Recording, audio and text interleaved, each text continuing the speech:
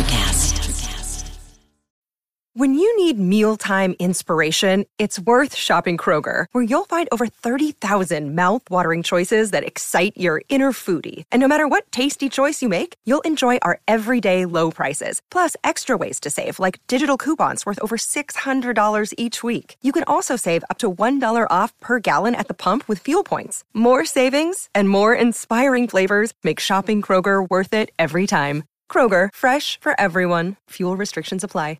Recorded at WeWork in Midtown Toronto, this is E2 Entrepreneurs Exposed, hosted by Adam Levinter. E2 is the podcast where great entrepreneurs tell their story. Hey guys, thanks for tuning in. This is E2 Entrepreneurs Exposed, the podcast where we speak one-on-one with all kinds of amazing creators in the world of entrepreneurship. E2 is brought to you in part by Owner. With Owner, you can run a name search, register or incorporate your business, and even create a custom logo in just a few minutes. Make your business official at owner.co, that's OWNR.co, and use the code E250 at checkout for $50 off. If you haven't subscribed to E2, please kindly do so. It helps listeners discover us and certainly helps us keep doing what we're doing. So thank you so much for doing that. Today is my conversation with Paul Jarrett. Paul is a subscription box champion, a Midwest entrepreneur, and co-founder and CEO of Bulu Box and Bulu Group. After a decade working on ad campaigns for Lowe's and Nike, Paul co-founded and launched Bulu Box with his wife Stephanie in 2012. In this episode where we covered a ton, Paul shares the unfiltered truth about his experiences raising capital, including how he landed about $1.5 million in 47 days, scaling to $500,000 in monthly recurring revenue in just 18 months, self-awareness as a leader and CEO, and how to leverage Amazon in a world where Amazon is eating retail alive. So without delay, please enjoy this very amazing conversation with Paul Jarrett.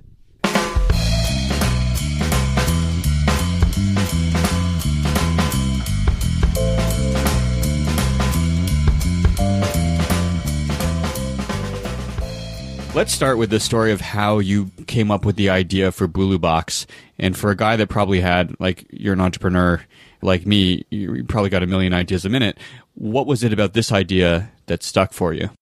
Oh, man. Well, first of all, thank you for having me on the show. This is awesome. And it's crazy to listen to a podcast for a long time and then be able to be on it. So thank you very much. I'm honored and flattered and all of that stuff. So Thanks, Paul. I got to get that out of the way in the beginning in a good way. So it's funny because the reality is that my wife and I were running a half marathon, and there were a bunch of vitamin, supplement, healthy snack samples at the end of it. We tried stuff out, a lot of stuff we liked, a lot of stuff we didn't. And I just thought, it is crazy that nobody asked us for our email, nobody asked us for anything. And we're just collecting all this free stuff. And being like a kid from Nebraska in San Francisco, and they're giving away free shoes and gallons of milk. I'm going nuts, grabbing everything. And, we went home and we walked home and we're just talking about, that's insane that they're just giving away this stuff and they want nothing in return. Wouldn't that be interesting if, we would just get an email back or a buck or my phone number or, a tall, goofy white male that runs funny, which is me with a giant big nose and he's really hairy and sweaty. I'm like, if they wrote that down, right? Because then at least they have marketing information. And I actually went home that night and I just couldn't shake that idea. And, this is the part where I'm like, I can kind of turn it into a much glossier, shiny, aha moment.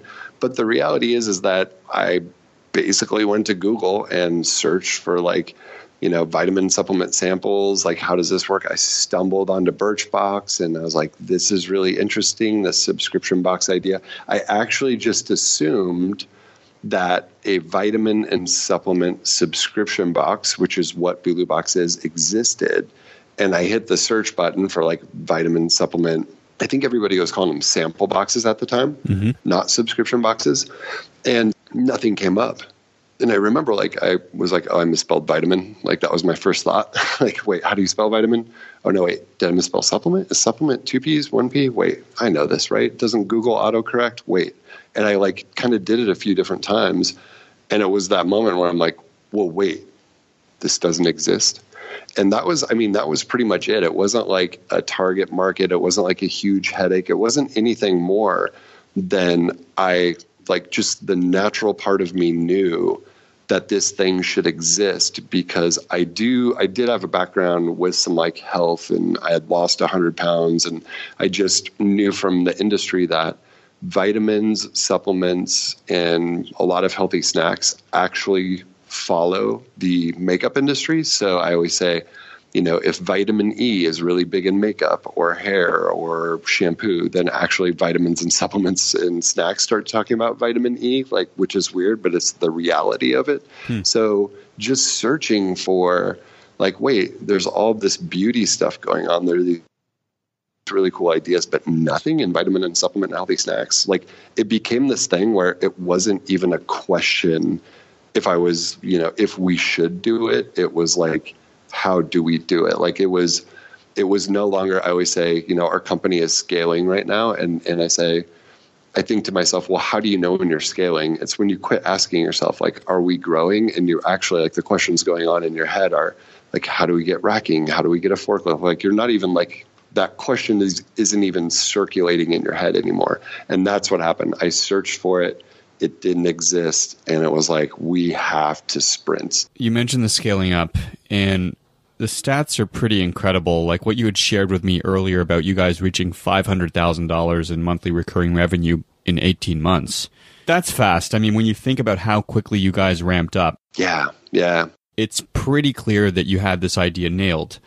Was it one thing that was working, or was it a combination of things? How did you get to that level so quickly? Complete, and I mean this when I say it, complete ignorance. What is it? Ignorance is bliss, right? That's what it was. I had my wife, who's our co-founder, who is, for the record, the brains of the operation, truly, truly, truly. We came from a decade in marketing and advertising. We worked in New York City at big ad agencies like BBDO and Gray Worldwide. We worked in San Francisco, and we had this, we were used to pitching and doing things and ad campaigns doing well. We were, it sounds arrogant, but we were used to winning. And so when we put together this kind of box and pitch deck and everything for this, this subscription box for vitamins and supplements, we approached it very similar to just a pitch, right? And I don't think we ever had the question in our head, this won't work, because we didn't know any better. So we just put a plan together. We executed it. It went up and to the right. And it's we got there and everybody was shocked that we got there. And then we were shocked looking at everybody else. And it was we missed something. When the part that we missed was only 1 out of 20 startups actually do that, and then when you get there, you better have a plan to raise capital and keep scaling. And that's, I think, where we really missed the boat. And I accept full responsibility for that. I knew how to raise $6 million. I did not know how to raise 100 million, and I did not know who to talk to, and I didn't even know the questions to ask. It's kind of this mentality of ooh, once we get there, we'll, that's it, right? Somebody will acquire us, and that whole we'll cross that bridge when we get there. Well, that bridge got there, and we didn't have a bridge. We had no plan. We had nothing, and we thought that we did, but yeah, and that's frankly when everything started falling apart. What is the difference between raising your first million or your first 5 million and raising 100 million? I would say for me, starting something, I just actually, I'm pausing because I'm wow, I just came out of this conversation with somebody. But you have to be honest with yourself and with your team and with everything. And honestly, the difference was I didn't know what to do. I didn't even know who to talk to. And the difference is now I know, because I fell on my face, that when we start getting on that trajectory, I need to be the person that goes and talks to people that have raised 100 million and be around them and ask questions and read the materials and study and put together plans and get them shot down and, do all of those things, and always just get comfortable with not being comfortable. And I always tell people fall in love with the process, not the end. And I think that's what the mistake that we made raising capital was. We just fell in love with this idea of getting acquired. And that was really dangerous. And what we should have really did, and what I think I've learned to do, is fall in love with always getting better. And I think it's a very, very rare person, less than 1% of the population of entrepreneurs can be the same person that starts something, that scales something, and that optimizes something. And, I had a 10-year corporate record, and I was an optimizer, and I was good at it, but I hated going to work. We started a company, and that felt really natural to me. And this scaling thing, this is foreign to me. This is weird. This is hard. I have a lot of people around me. I have a lot of people that are way smarter than I am. I think, statistically, it's a very rare breed that can do, create, grow, optimize. And that very rare breed is brutally honest with themselves and the people around them about what they're good and what they're bad at. And they're able to kind of like step down when needed or step up. Being honest with yourself was the big difference. Okay, so I do want to get back to the story about when you didn't know how to raise capital and what that experience was like in San Francisco. We're going to get back there.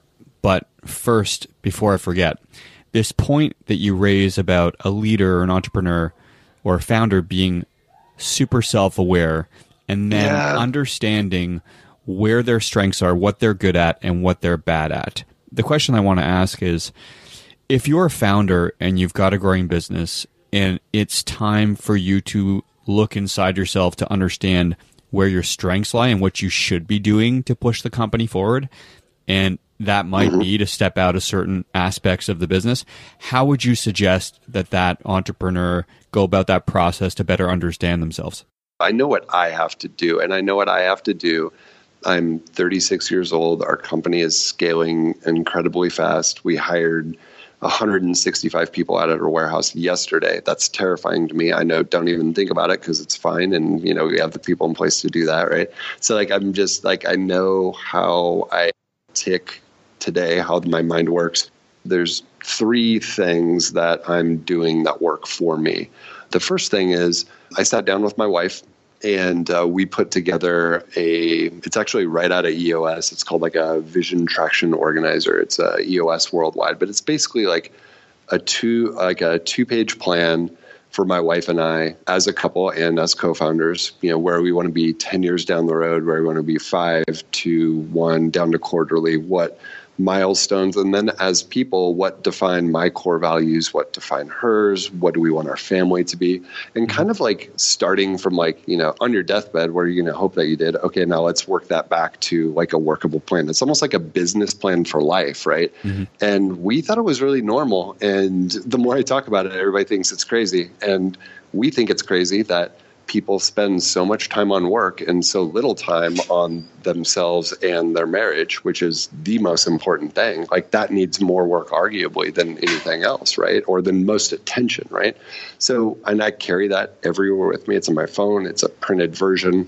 And when I do struggle with kind of where to go or what to do, I will reference that as well as our business plan. And I'll think about the decisions that I make now, how those will add up over time. So number one, I wrote out a plan of kind of the perfect, how I want my story to end.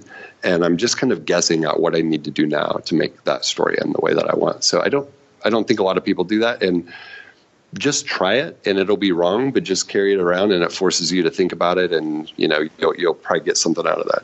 The second thing that I've done, and this is, very, very simple to do, but I find 6 people that I want to be like, and I force myself to be around them.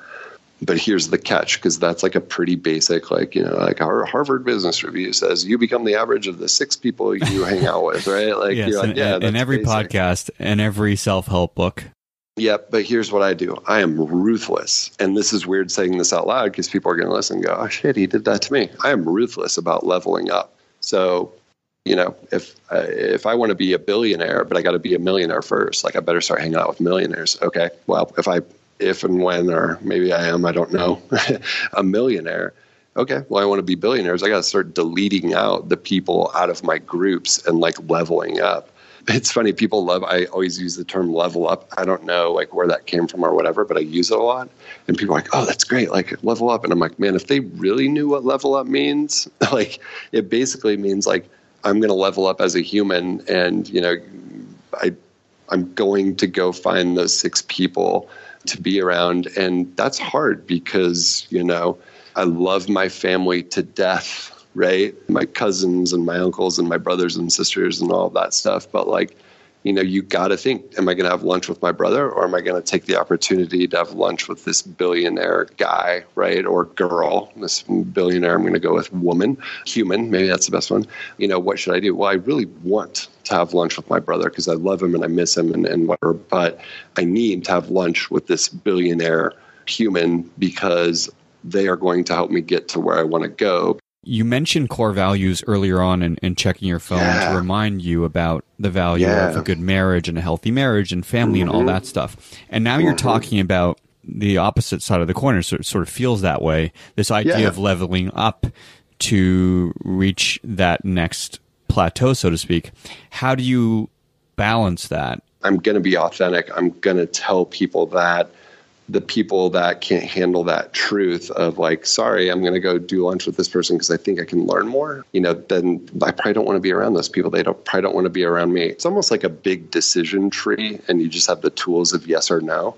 And you only kind of get that way and it kind of becomes second nature if you're constantly referring to the plan that you have. And it took me probably 2 years to get to this point of just trying. And I still don't like where it's at, but it's getting there. It's exponentially better than it used to be. Mm-hmm. Yeah. And then the third thing that I've just started doing recently is, and I took this straight from Warren Buffett. He said, somebody asked him a question about, what he's doing now to learn or whatever. And he said something along the lines, this is like a YouTube video, right? He said something along the lines of, I wish I would have read more audio biographies of people that I wanted to be like, and I kind of interacted with people outside of my space. And he went on and on and on about, but I think, my insight to that was pay attention to things completely outside of your orbit because they might apply to you.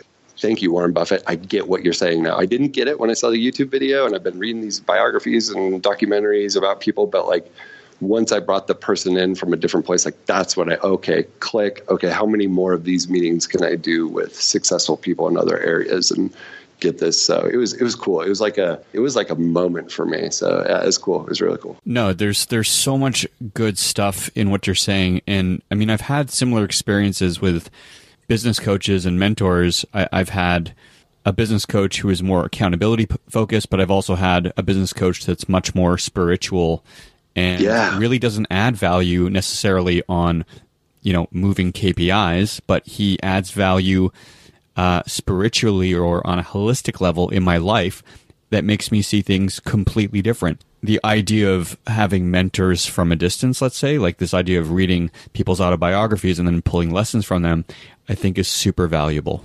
Okay, so I want to go back to the capital raising stuff, just because I know you've got a lot of good stories in that regard.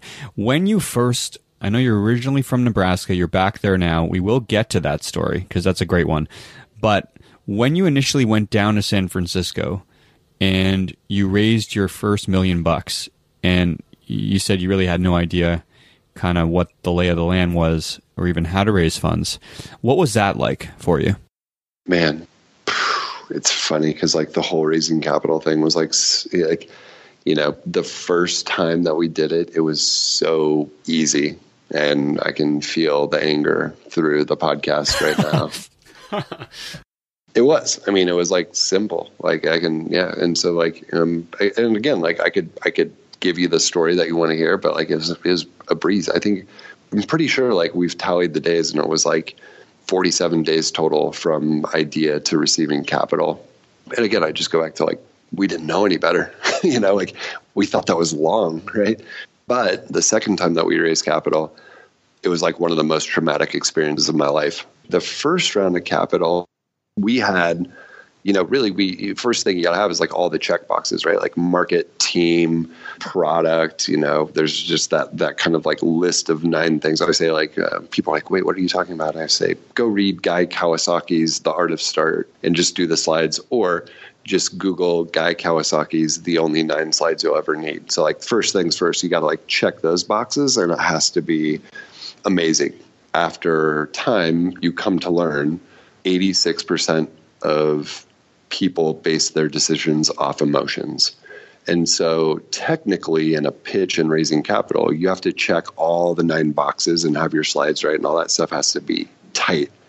The second thing that is arguably more important, but doesn't matter if you can't get the kind of check boxes right, is that you need to have something that will emotionally grip people and make them want to be part of whatever you're doing. Now, I think people make the mistake and they think story. And I'm saying it doesn't have to be a story. It might be a moment with that person or whatever. It's something that, 86% of people in a room when you're pitching will base your decision off of, like, you just did something that moved them and they want more of that. What happened was we were kind of mentally preparing and figuring out how to go pitch in San Francisco and where we lived in Silicon Valley. And so we're kind of like reading and understanding. And at that time, I kind of thought like a pitch was I would sit in the room and kind of like talk about the idea. I didn't realize it was like stand up and, whatever. And I knew I needed some slides. I just didn't I didn't get it. I didn't know what was going on. I didn't know what to look up online. I was just kind of like trial and error. Just a lot of conversations with everybody. My wife and I we've probably never worked so hard on something in our lives. And I think in about a 2-week period, we were getting just like 1 to 3 hours of sleep on and off. And we legitimately were working. There were sticky notes all over our apartment. We were getting boxes, buying them. We were doing everything at once. And we were having fun. It was like a crazy amount of fun. And we were high-fiving. And it was almost like we were laughing at how stupid the whole situation was. And like, what if they give us $1 million? Ha, ha, ha, ha. And that was like our running joke. But it was also like we knew whatever we presented had to be just on point.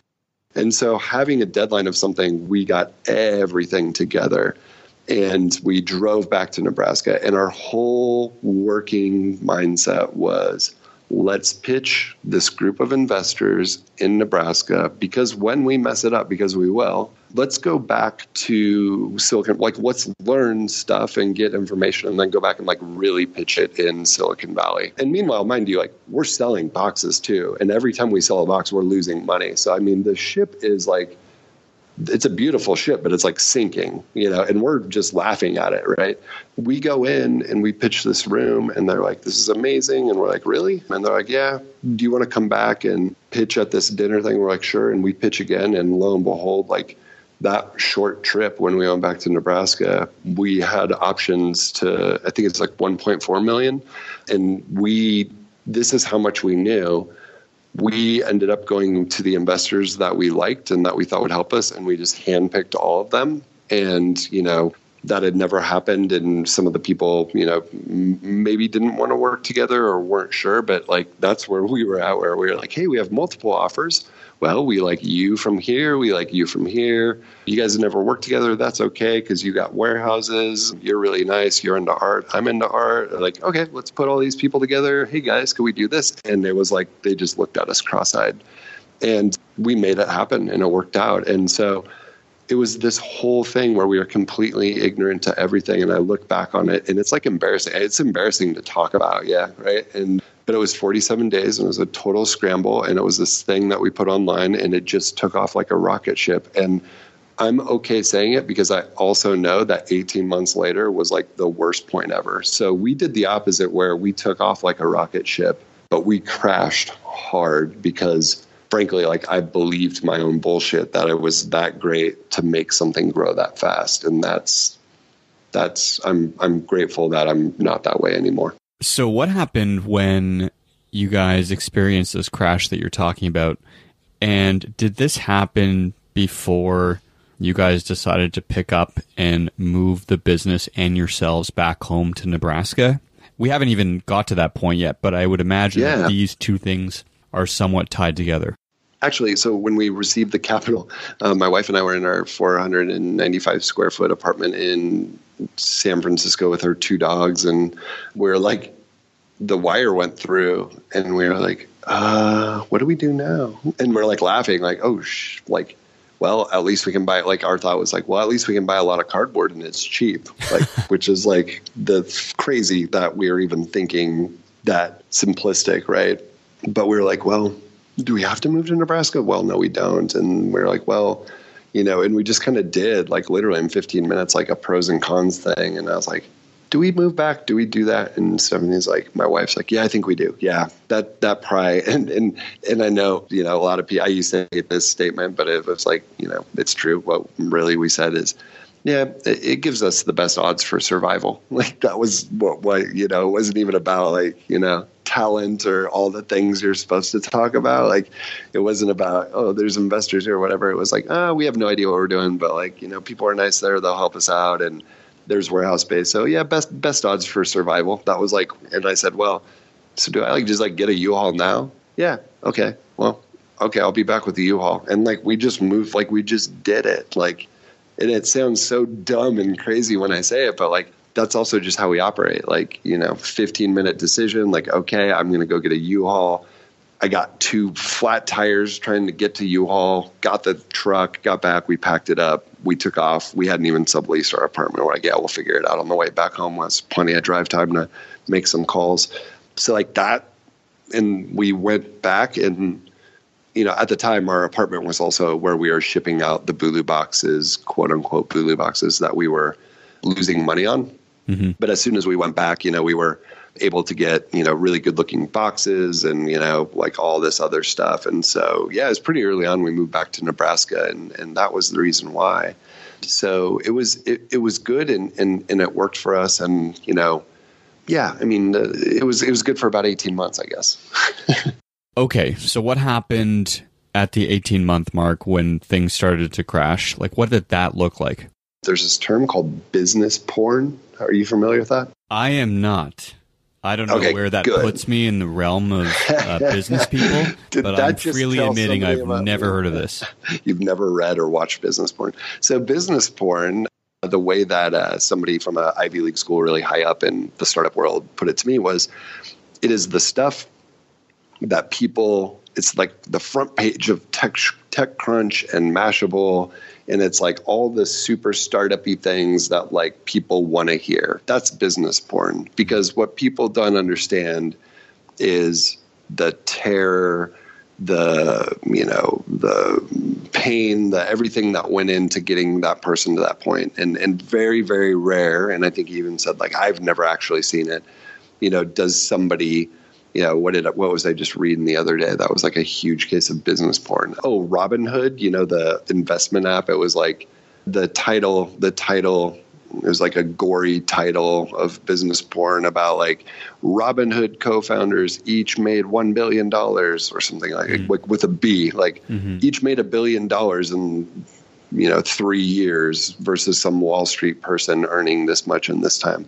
I read through it as 2 startup guys went through a lot of pain that we're not going to talk about on, they're valued at $1 billion each versus these Wall Street guys took forever and they probably have $1 billion in the bank. Mm-hmm. Right. But that's going to get twisted into like business porn, which is like, tells you what you want to read. So I tell people like cautious about the business porn because everybody reads it and we like it and we try to do it in reality, but it doesn't actually work, which if you remove the word business, you understand the kind of analogy of business porn, right? Mm-hmm. Mm-hmm. Yes, that's the way somebody explained it to me. So, I believe what happened with us was this whole idea of like... But just making a note to self, delete TechCrunch, unsubscribe right after the podcast. Boom. There you go. I didn't know if that was actually a show note or not. There you go. The thing that happened with us is, we really believed, and I think everybody around us truly believed, like, just grow customers, just get customers, and we'll figure out how to monetize later. So it's really like software mentality. Well, here's the deal. Like, that doesn't really always work with e-commerce because you're buying physical goods. Cash flow matters. It's like everything. If you want the margins and the logistical ability to actually even compete with Amazon, you're pretty much going to have to learn to do it all yourself and get better at it than Amazon is. And so, the reality is that we're all saying like, just grow customers and we'll figure out how to monetize later. So we did that, right? And we had like, oh, we need to sell X amount of units.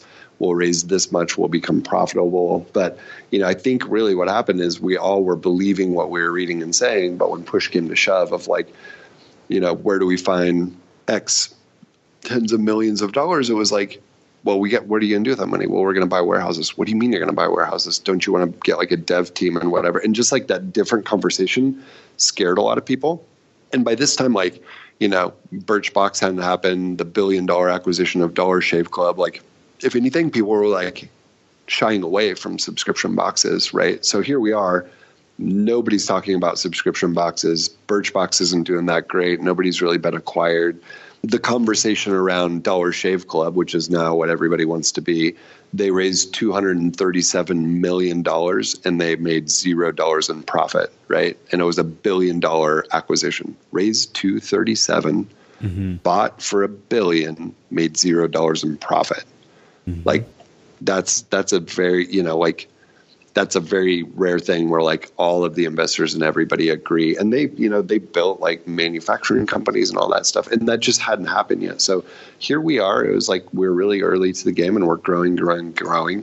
And we're monetizing customers. And we had a kind of really cool, brilliant plan of, then we sell them like our private label snacks and vitamins and supplements. And it's all based on data from the best products. So not only are we selling the boxes, we're collecting data, we're creating better products, and then we're offering those. And I have no problem saying that because it was a killer business model and it still works and somebody should do it because it works. The challenge is that, we couldn't raise the capital to keep that growth going to get to X amount to that's where we are profitable. Basically, we all got gun shy, and I'll say myself included. The biggest mistake that I made was I was talking to software investors and I was talking to people who were talking about apples, and I really needed like a steak, right? Like I was like on two different planets. So yeah, we grew like crazy. It wasn't profitable, which was an intention. That is what we mapped out to do. We got there and nobody knew what to do with us. I didn't know how to handle it, etc. And at that same time, we were distracted by a potential acquisition, which that's like a whole nother podcast. Legally, I don't know if I want to even go into that. So like there was that whole thing going on. And okay, then also, scratch that off my notes. Can't ask Paul about acquisition talks. Yeah, like I'd probably need a lawyer to dumb it down for 5 hours before I figure out, is he saying I can or can't talk about it? So I just, it was everything you wanted. And the 11th hour, somebody bailed. So that's the story there. And so really what we didn't realize was there were so many subscription boxes. People talk about competition, and I think a lot of times startups think 1 or 2 or 3 or 4 or 5 or, whatever, 10 or 20. But like in the subscription box world, there was literally thousands of competitors. So imagine going from, being subscription box number 6 and basically having like a 28-cent customer acquisition cost, and you could do anything, like literally anything. I could post on bodybuilding.com, I could whatever, and just the subscribers would pour in, right? And then fast forward to almost 2 years later, and your cost is getting, close to, $7, $8, $10, and that's rising.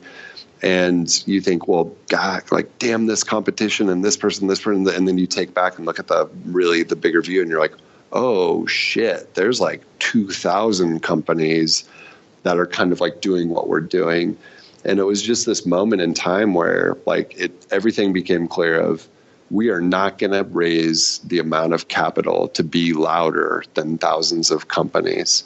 This data company that we're building that actually is really cool, makes a lot of sense. Somebody wants to buy that. We got to sell just that piece. What is it that people actually want? I don't know, but a lot of big retail companies and a lot of brands are begging us to help them with, answer subscription box questions.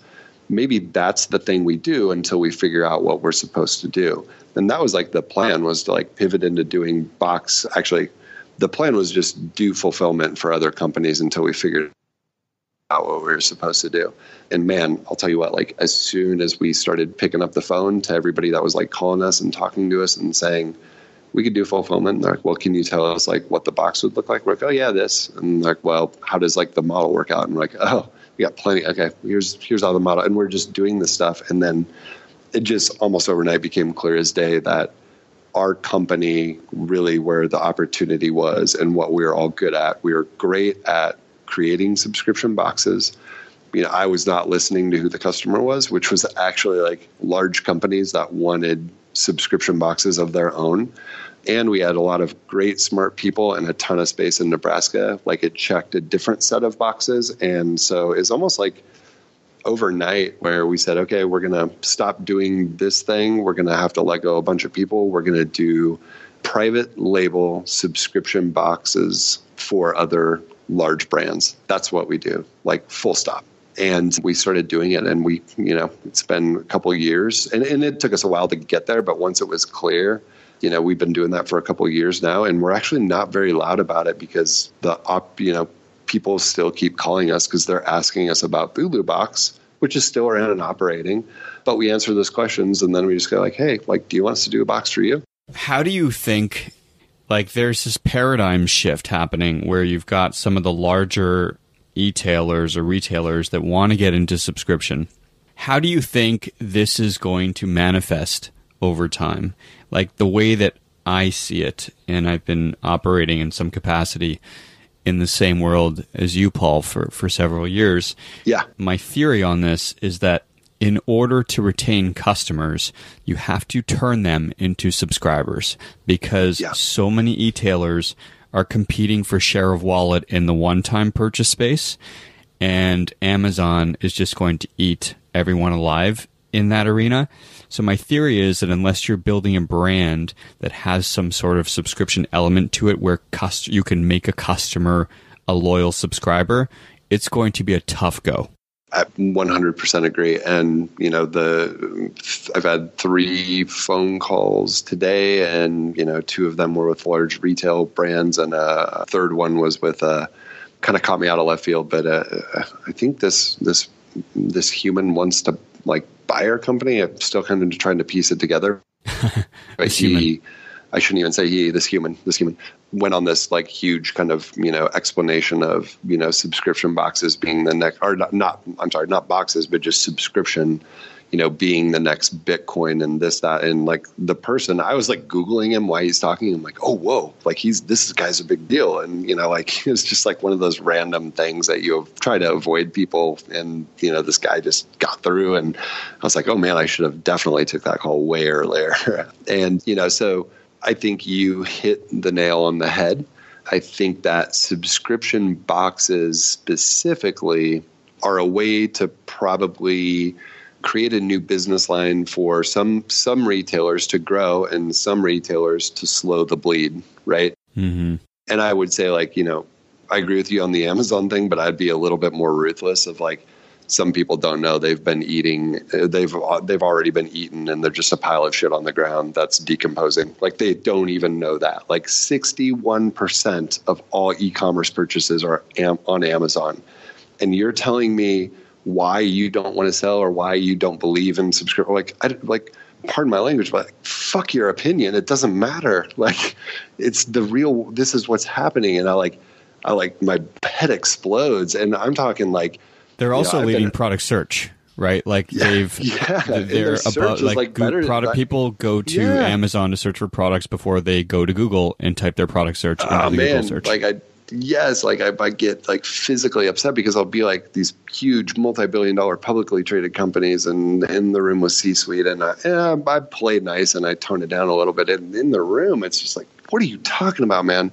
It's the Allen Iverson clip where he's like, you're talking about practice. I'm talking about the game. I'm talking about, like, what are we doing? You're talking about practice. I'm talking about the game. And I'm like, what I'm saying is, like I'm talking about Amazon. Like, you're talking about, should we sell online? What are you what world are you from, right? And it's 2018, and it's just kind of this, like, oh man, you just got to shrug and be like, you're all fucked. Like, I don't know what to tell you. Like, if that's the case, like, I don't know what to say. And so, like, but it's okay because, like, most people get there, and kind of the thing is like, okay, like, who in this room, has Amazon Prime or whatever, and everybody in the room raises their hand, and you can see people actually know the answer. It's just a matter of them coming to grips with it. And also, I think I need to add this disclaimer, like, there's probably clients or potential clients or other clients that want to, like, contact me, and they're like, they just heard that rant about it. Like, don't worry, it's not you, it's everybody. Like, like they're probably listening or whatever, going like, oh crap, like, that's our company or whatever. And I'm like, I get so fired up because it is every single company that's a big, large retail entity. But the cool thing is that if they get over that and they kind of learn how to navigate Amazon, which we help with, that's not what we do, but like we help with that and we put them in touch with the right people. If they execute a subscription box properly, that's what we do. And we use their strengths and our strengths. Like, it is so cool to see how quickly things can turn around. So besides the subscription as a way to hedge, right? Everybody in the online shopping world from the consumer standpoint is sort of used to this idea now of Amazon-like, like an Amazon-like experience. So Amazon speed with, let's say, Zappos customer service. Yeah. So that combination is what everyone expects from every e-tailer now. Yeah, it's funny how like we all like think that way. I mean, I was like, I knew what you were going to say before I say it because we all naturally think that way, right? Yeah. So besides the subscription as a hedge, what else do you think companies could do to shelter themselves from that lethal combination of customer expectation? Really, your options are you need to learn how to leverage Amazon to get to your goals. It's possible, but if your goals are just grow faster, bigger, et cetera, and Amazon takes away from that, you're just not thinking about it in the right way. And I use this example with our clients. Okay, how much are you spending per product on marketing for that product? And they'll say, X amount of dollars. I go, okay, well, what if that's just what you give Amazon and you just get rid of marketing? And they're like, we never get rid of marketing. I'm like, well, yeah, but like, have you tried it? Have you put it on Amazon? Maybe that product will do so well, you don't actually need to do marketing for it. And they're like, wait, is that a thing? And I'm like, well, I don't know, but like you got to try to find out, right? And it's actually, I have people and entities that I know that have actually been able to like reduce marketing spend because Amazon brings so much to the table, right? And I think people fail to understand that a rising tide raises all boats. And, I actually haven't heard of a story where like somebody sells on Amazon and it hurts something else. Like that currently is like a misperception. Maybe like Kraft coffee or something like Blue Bottle would not sell on Amazon, or maybe, I don't know. Could be. Maybe they do yeah, sell but on Amazon. I don't even know. Yeah. But and it's I'm just thinking like some hipster coffee brand might not work on Amazon. It could be. And also like a lot of times people like, because they don't want to buy Blue Bottle anywhere but, whatever, because of something. Still, you and I know better. When you pull out your pocket and your little thing is buzzing and you can 2-button click Amazon Pay and get your Blue Bottle tomorrow, you might think twice about taking those 3 extra steps because that's how humans are, right? And my answer to Blue Bottle or, whatever example is, well, do you know that? Is that truth or is that, what you're telling yourself? Okay, well, like, let's just try it. Like, let's see what happens when you sell on Amazon. You can always turn back, right? And then the other option is, like the Jet.com, the Walmart, Google, kind of where that is going. And it's like, well, you better like go compete with them. So it's like, right now you got to either got to get on the team or you got to go build a better team that will beat them, and that's right now just what, totally my opinion in the e-commerce world, but I think there's a lot of facts and statistics to back that. But you know what? If somebody's just bound and determined to just sell their product on their own website or on Etsy, like go for it. Like that's fine. Like somebody else will fill that slot on Amazon. And not knowing how you will perform when you sell your product in multiple places is worse than knowing that it worked or it didn't work. And I think that's really the bottom line is you don't know unless you try. Yep. And also this point about rising costs of acquisition as it relates to increased cost per click or CPM rates and all of that that's happening in the world of media buying. Just on Facebook, for example, where you mentioned you started at 28 cents and then all of a sudden that goes to $10 within 2 years. Cost of acquisition for customers online is going up and up and up. So there is more of an argument to test something different. Exactly. And if you just pay attention to the pixels and you just watch where people are coming and going, like if you sell anything online, like you're watching them go back and forth from Amazon and compare prices, like they're coming and going to Amazon already, like you might as well, like, and people think, well, I'll lower my price or I'll do this thing or whatever. But like right now, and I'm not saying forever, but just like right now, like, okay, beat them on price, but still people are, so conditioned to click and buy on Amazon and get it next day. Like they just got such a leg up on everybody, and there's no sign of slowing down. And so like, don't fool yourself into thinking you're going to be the one that outsmarts Amazon. But if you do think you are, you better put everything you have, are people around you, money, everything at that fight, because that's what it's going to take to, take a shot at Bezos. Yeah. I think the richest man in the world right now. Yeah. And arguably the most visionary entrepreneur in history. I know that we'll get a lot of tomatoes thrown at us for that potentially. Oh, yeah.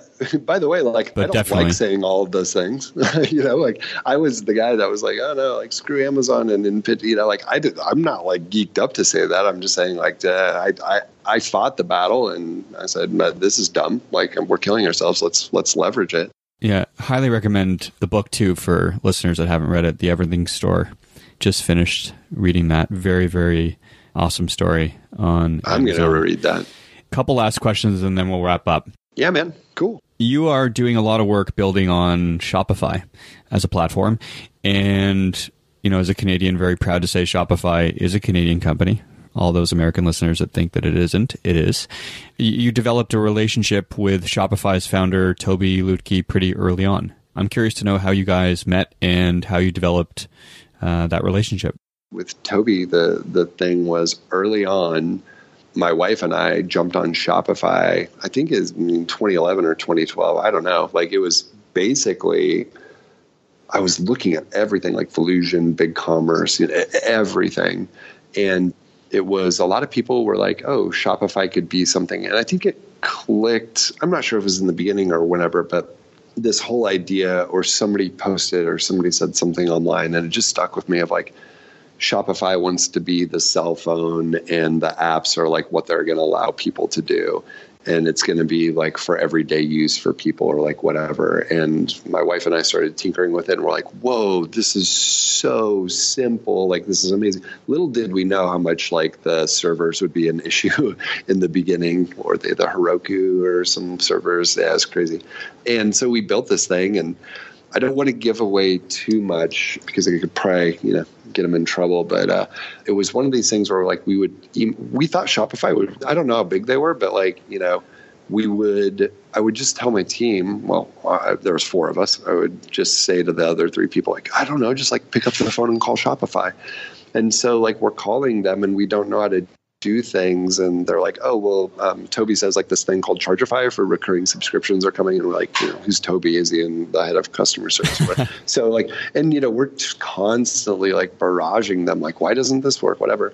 And I can neither confirm nor deny that some of the people at Shopify were like, well, like what you can do is like, there's this company in India and they can kind of like hack our system and build this thing that you need. And I'm like, what? Did they just encourage us to like, like manipulate whatever? And I thought that was pretty cool of them, and they were just so honest and transparent of like what they were doing and what they were trying to do. And, I didn't realize how special it was at the time. And I think a lot of it kind of rubbed off on our team because it was honestly in the early days, it was like the only other kind of start. I really don't even know when Shopify started, but it was like probably the only other kind of startup-y company that we were really talking to, because we were just trying to we had no developers. We're just like 4 people. There's like a salesperson, me, my wife, who's, mostly graphic design, and a finance guy. And like, we're all huddled around a computer trying to figure out how to like, do this one weird thing on Shopify. And so I don't know, just call them, like, just ask them to build it. And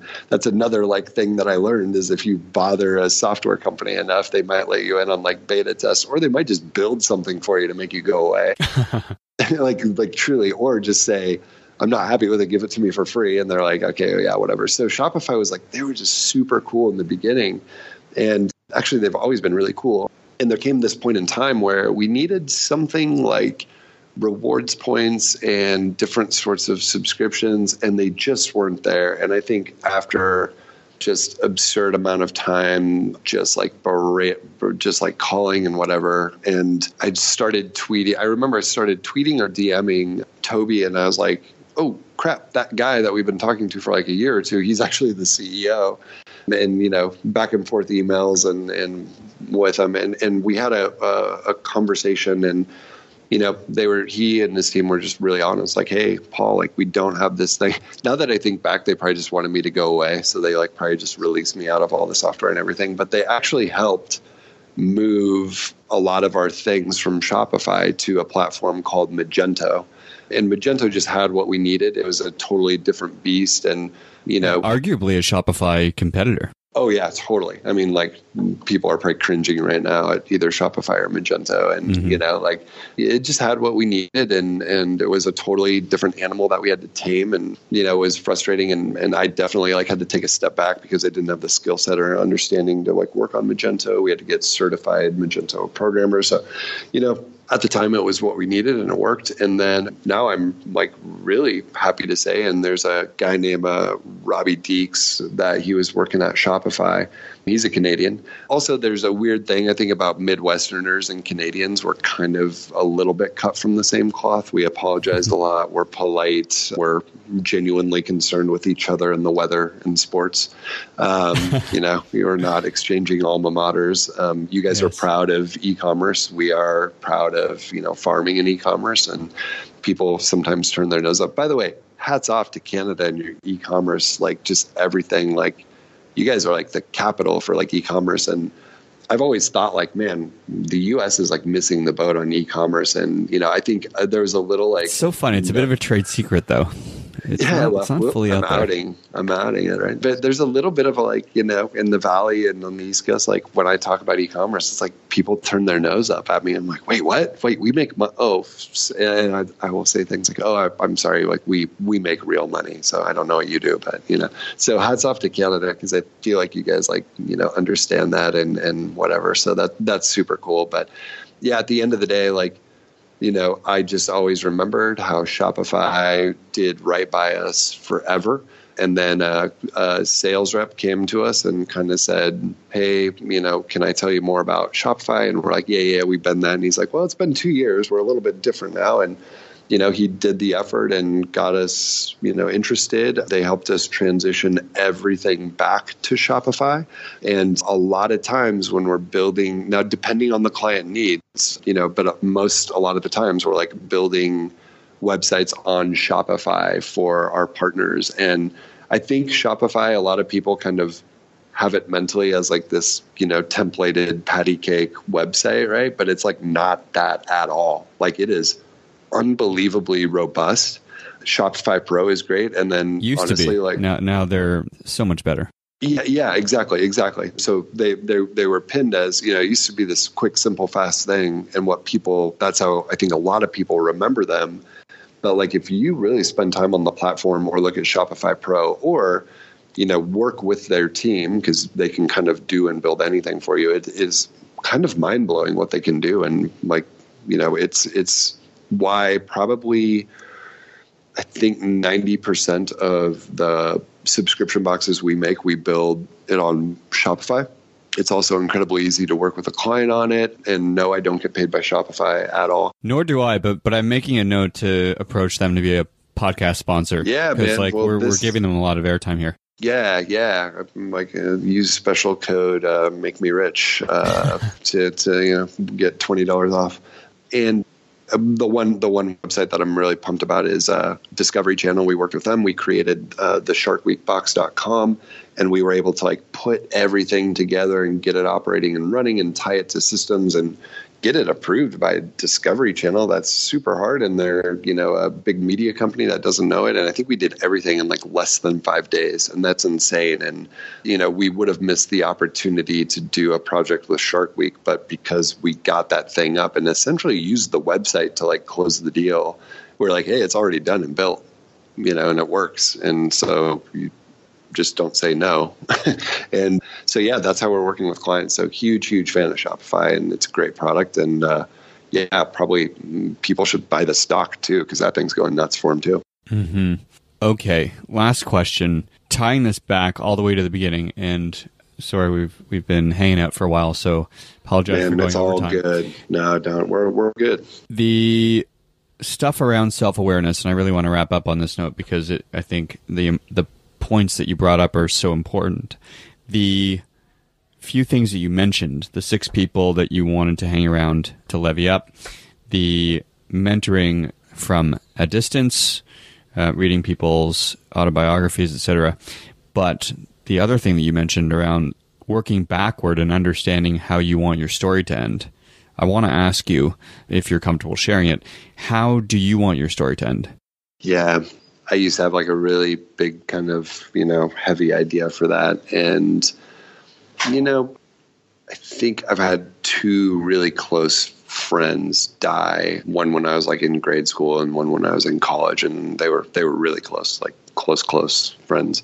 And as tragic as that is, I think the gift that it's given me is like perspective, right? And I think if you just kind of pull out of air, you kind of sit and think about yourself and how you want your story to end, I think you're going to get the wrong answer.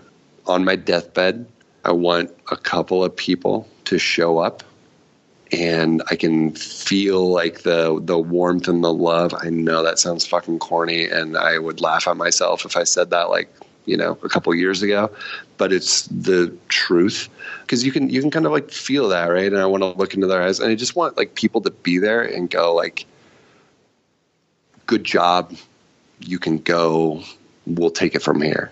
And like, that's it. And I hope, I will be able to leave something or, teach something. It might be money, it might be knowledge, might be whatever, but it's kind of like through all of this, the things that I picked up, I have the ability before I go to give those tools to a few people, and they just say, thank you for these tools. We're going to use them and we'll pass them on. Don't worry. Like, we'll take it from here. Where can people find out more about you, Paul, more about Booloo and everything you guys are doing? PaulJarrett.com, PaulJarrett.com. I could say something cool like, oh, check out my Twitter, like check out whatever. But I think the website is super simple, and there's a video or 2 on there that I think is pretty strong, and has links to social or whatever. And I'd say like, man, human, woman, I'm trying to get it back, human, feel free to reach out to me. Like, I might not get back fast, but I usually get back to everything. And there's people out here that, want to help. And if you got an e-commerce question or a startup question or whatever, I might not get back fast, but, I mark stuff and I usually get back to it. And I like to help because I didn't know where to go when I needed help. And so I think that's a good thing that we should do for others. It's an amazing place to stop. Paul, thank you, man. Really appreciate you coming on. Congratulations on everything so far. Thank you, Adam. Appreciate it. And thank you, any and everybody. If you've made it this far, thank you very much. I appreciate you. All right. Take it easy, man. Thank you for listening and being a part of E2. E2 is brought to you in part by Owner. With Owner, you can run a name search, register or incorporate your business, or even create a custom logo in just a few minutes. Make your business official at owner.co. That's OWNR.co. Use the code E250 at checkout for $50 off. Indochino, made-to-measure suits and shirts at a great price. More at Indochino.com. And WeWork. WeWork is a global network of workspaces where people and companies grow together. WeWork, where businesses thrive. More at WeWork.com. Your positive support means a lot to us, so if you've enjoyed the episode, please leave a positive review on iTunes, Google Play, or wherever you consume your audio. Until next time, make today count with whatever it is you're working on.